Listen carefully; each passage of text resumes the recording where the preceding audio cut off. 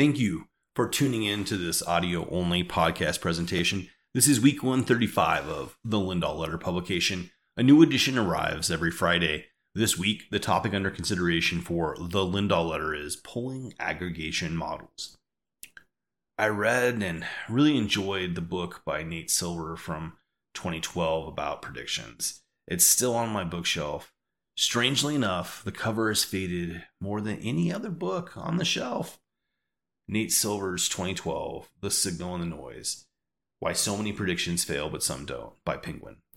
That book from Nate is sitting just a few books over from Armstrong's Principles of Forecasting, a book that I have referenced a number of times before. It will probably be referenced more as we move ahead as well. It's a resource that just keeps on giving. Math is funny like that.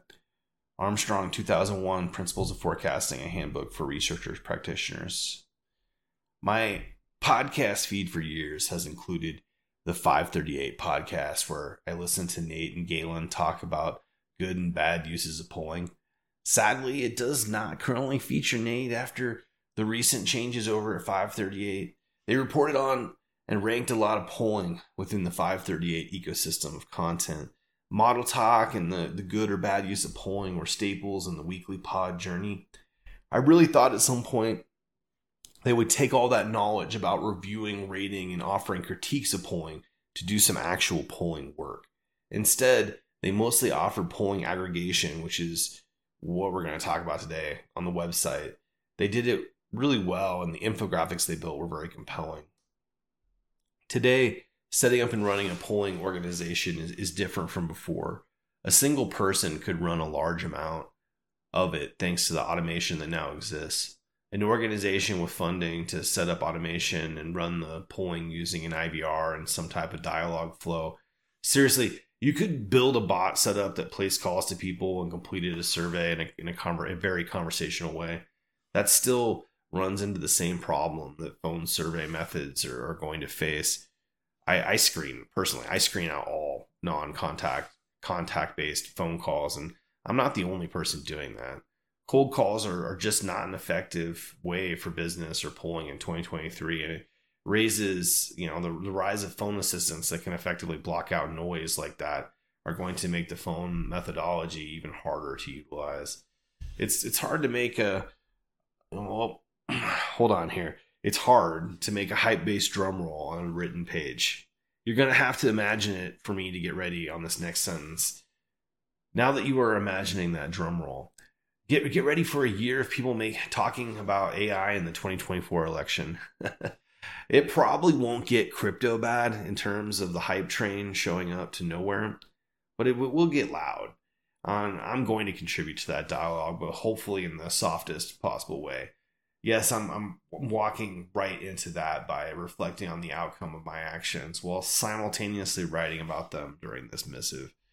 You can see an article from way back in November 2020 talking about how AI does show some potential to gauge voter sentiment. That was before all the generative AI and agent hype started. Things are changing rapidly in the space, and I'm super curious about what can actually be accomplished. I'm spending time every day learning about this and working on figuring out ways to implement this before the next major presidential election in 2024. An article from The Atlantic caught my attention as it talked about how nobody responds to polls anymore and started to dig into what AI could possibly do in that space, micro-targeting. It even referenced the 1960 Kennedy campaign. That was an interesting read for sure, but you could veer over to the Venture Beat to read about how AI fared against regular pollsters in the 2020 election. That article offered a few names to watch out for and dig into a little more, including KC Core Analytics, Expert AI, and Poly. We will see a massive numbers of groups purporting to use AI in this next election cycle. Even the Brookings Institute has started to share some thoughts on how AI will transform the next presidential election. You could read something from Scientific America where people are predicting that AI could take over and undermine democracy. Dire predictions abound, and those will probably also accelerate as the AI hype train pulls up to election station during the 24 election cycle. Some of the new technology is even being developed into nonprofits to help track voters at the polls.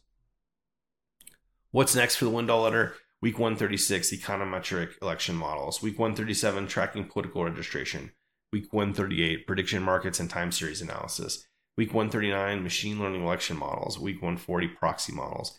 If you enjoyed this content, then please take a moment and share it with a friend. If you are new to the Lindahl Letter, then please consider subscribing. New editions arrive every Friday. Thank you, and enjoy the week ahead.